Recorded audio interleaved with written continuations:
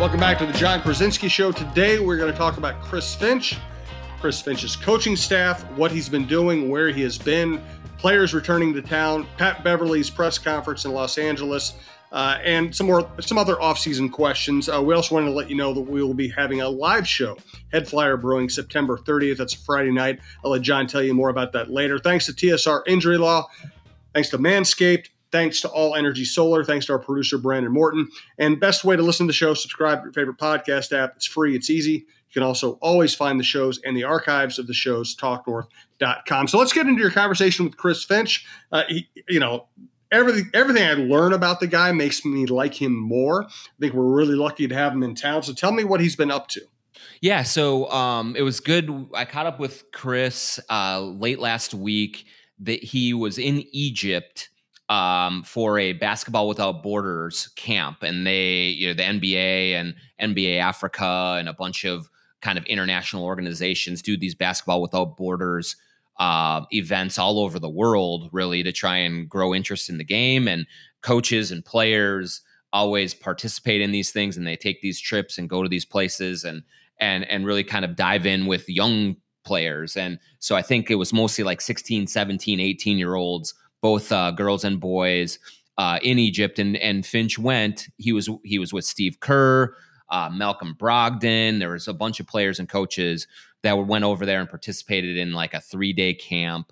And if you know anything about Chris, obviously he got a lot of his pathway to the NBA started overseas, coaching in England, coaching in Belgium, coaching in Germany. And so he's a worldly dude. And he has always really enjoyed being the international game and international players, and kind of working with maybe prospects who weren't playing the game at AAU since they were 8 years old, and just kind of have a different approach to playing the game, who are maybe a little newer to the game, who have some of that enthusiasm about them and just that curiosity and wonder about it. And so for Finch to go over to Egypt, which he had never been to Africa or to Egypt, and really kind of dive in to that aspect of coaching and just kind of,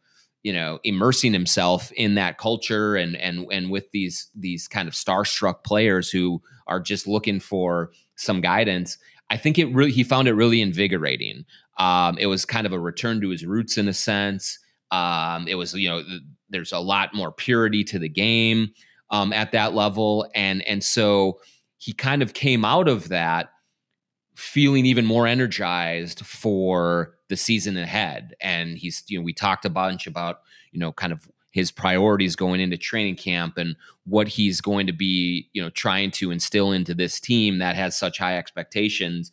But you could tell that it felt the experience of being in Egypt, and just rolling up his sleeves and working with those kids was kind of like the last thing that just kind of gives him a nice little kickstart going into September, because training camp is here on the 26th, I think, or 27th, somewhere in there.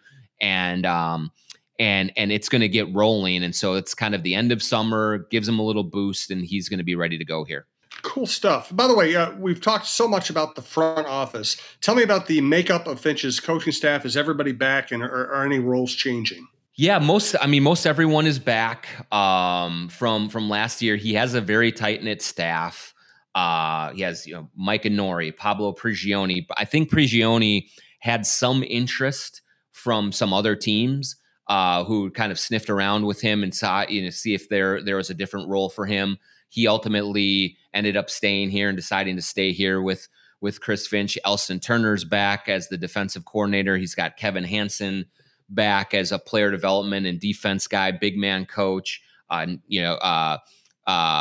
Burleson is back. Joe Boylan in the player development area. Chris Hines is a guy who works kind of, is a player development guy who Ant really enjoys working with. Like, they have really everyone is going to be back, and I think it's good continuity for Finch to have. He really trusts his guys. They lean on each other. They have a good way of relating to the players and having discussions about what works and what doesn't, and devising schemes and things like that. And most of the guys too, when you watch them interact with the players, you can tell that the players seem to respond pretty warmly to them, and they're really receptive to the coaching that they do get. And so I think that it was a priority for Chris Finch to keep as many of his guys together as he could.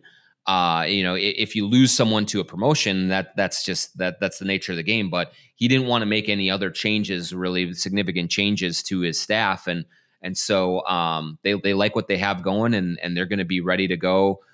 They've been really kind of harping on guys to get ready and come to Minnesota as early as possible and be ready so that they can hit the ground running when training camp starts. And there'll be a lot of continuity from last year to this year from coaching staff and players, which is a really good thing. Do you know what his point of emphasis is going to be in training camp? Is there one statistical area or area of the game you think he really wants to harp on?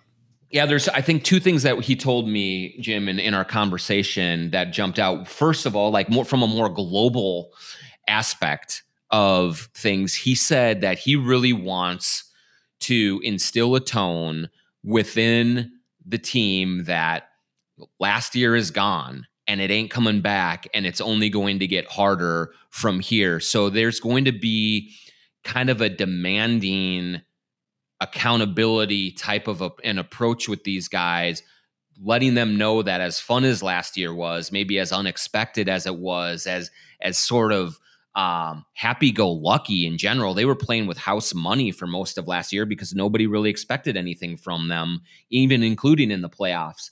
And now they're coming into it this year with Rudy Gobert, with Kyle Anderson, with some changes around, with Tim Connolly leading the front office. And there's real expectations that they take a step forward in a very difficult Western Conference. And so you're going to, I think, hear a lot of messaging about last year's done, and the only danger that this team has is believing that success is going to come organically and just naturally, and you're automatically going to take the next step just because that's what teams do.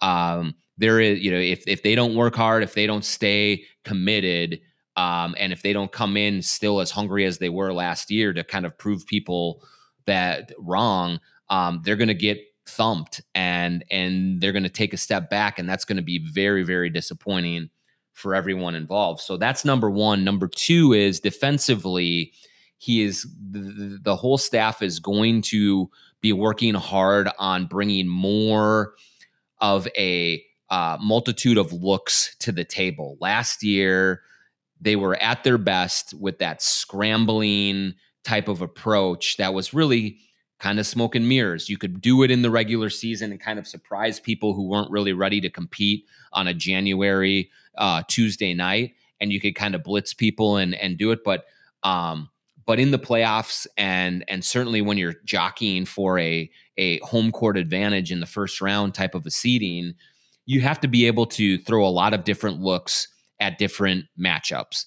And that's something that the Wolves did struggle with last year when they tried to vary the schemes, when they tried to change things up. It didn't work as well. And so Finch is going to be really overhauling what they do defensively and trying to make it a much more mature approach where they're doing a lot of different things with Rudy Gobert obviously as the anchor, and really kind of just like saying, okay, if you're going to try to beat us one way, then we're going to figure out another way to beat you. And so I think there's going to be a lot of attention to defense, to learning new concepts, to mastering different ways to play on that end of the floor against different looks that they're going to face.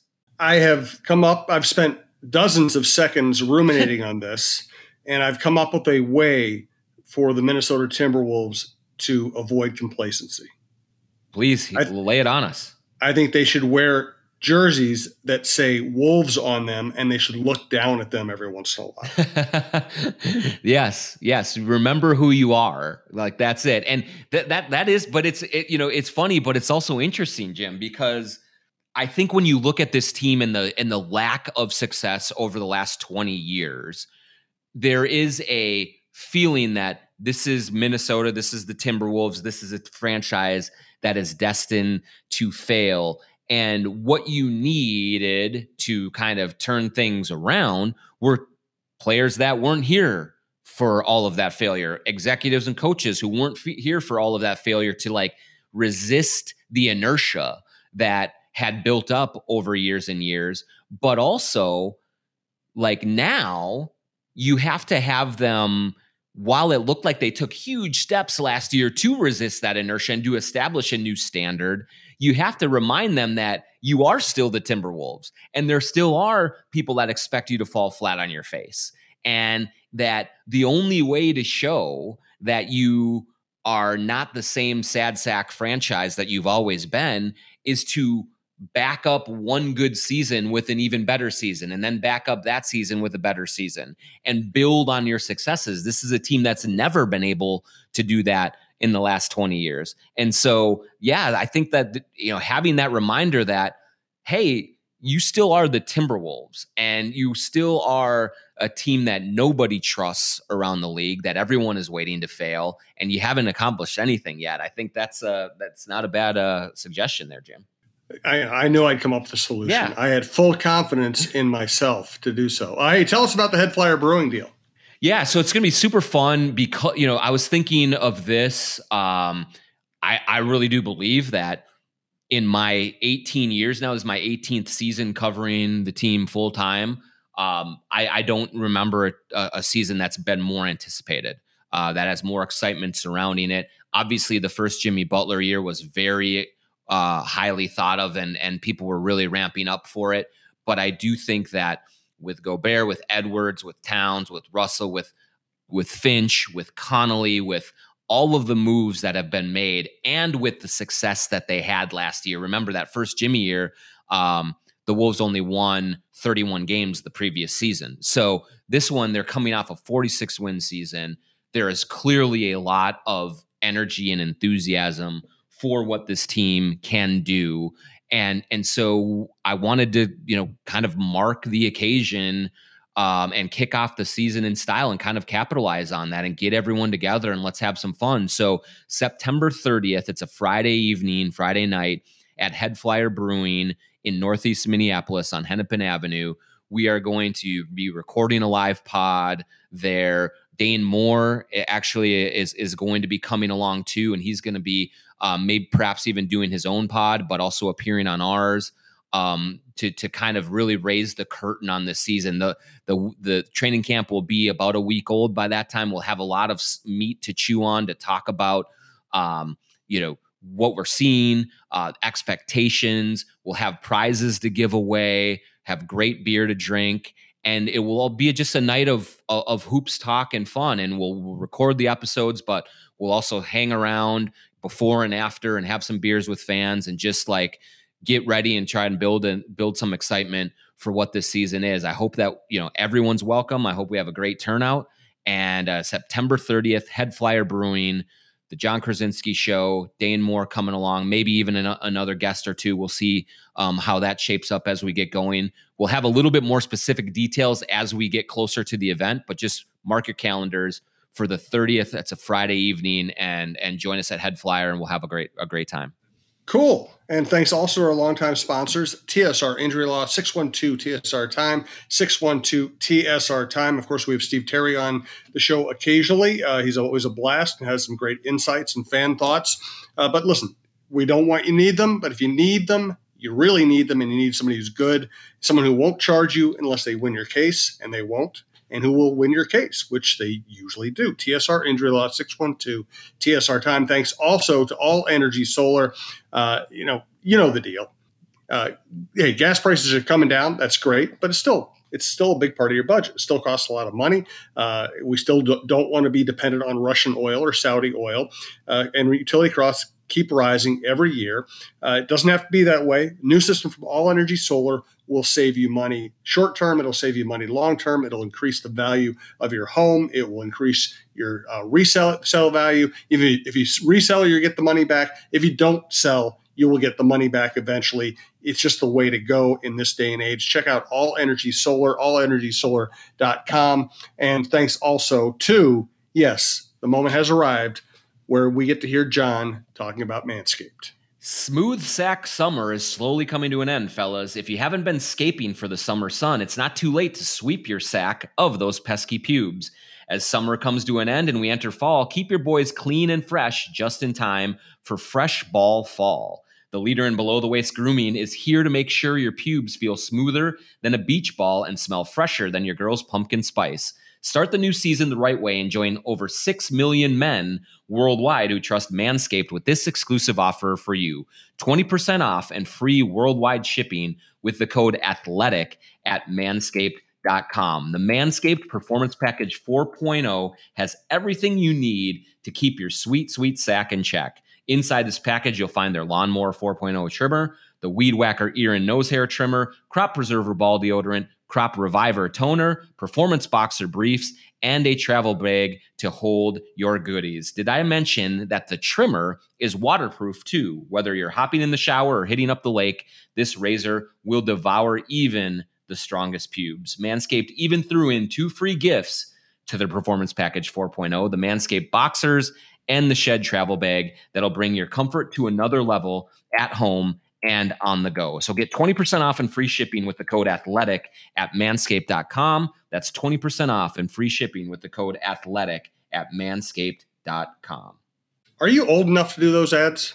Should we should I sign like too a waiver? Old now, Jim. Yeah, I should be. Like, I don't know. Like, I will say, to TMI, I do use the product. It works well. So I'm still trying to stay in my prime with it, but I think in general it's for a younger crowd, but anybody of any age can use it and enjoy it. So this is not something that I'm just taking a little bit of kickback for. I actually use it.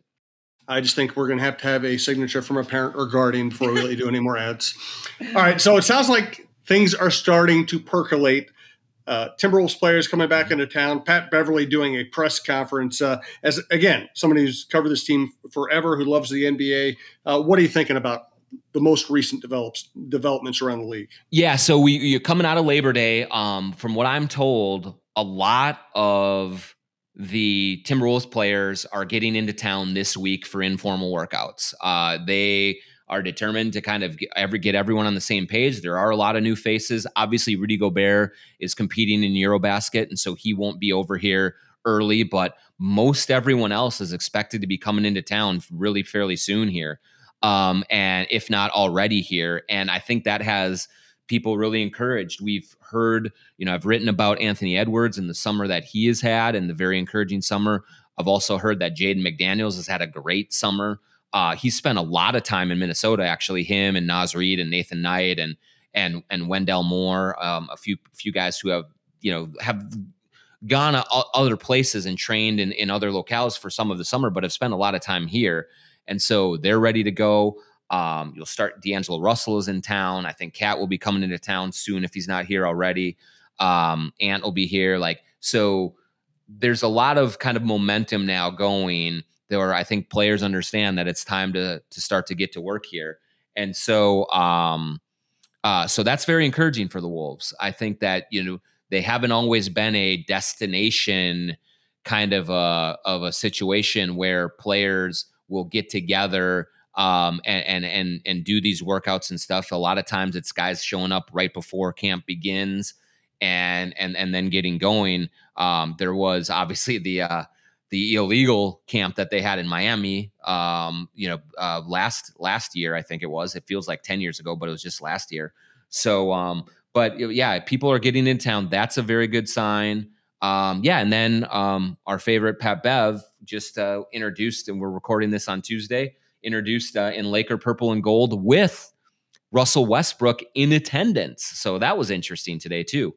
I'm just shocked that Russell Westbrook didn't have more longevity as a dominant player. You just saw this tall, incredibly athletic guy who could do everything on the court. And I just thought he was going to be freaking Oscar Robertson or something like that. And instead he's become this this I would say white elephant, but that's a bad phrase. He's become this guy who, has talent and yet nobody really wants. Yeah, I mean, I really think it's been a situation where for so long he was absolutely the top or one of the top two or three athletes in the league, and he overpowered everyone with his athleticism, with his explosiveness. His body has been through a lot now. There are a lot of miles on it. He's had some injuries. He's lost just a little bit of that juice that gave him that edge, and he has been a stubborn player and has been unable to adapt to what his body can now do.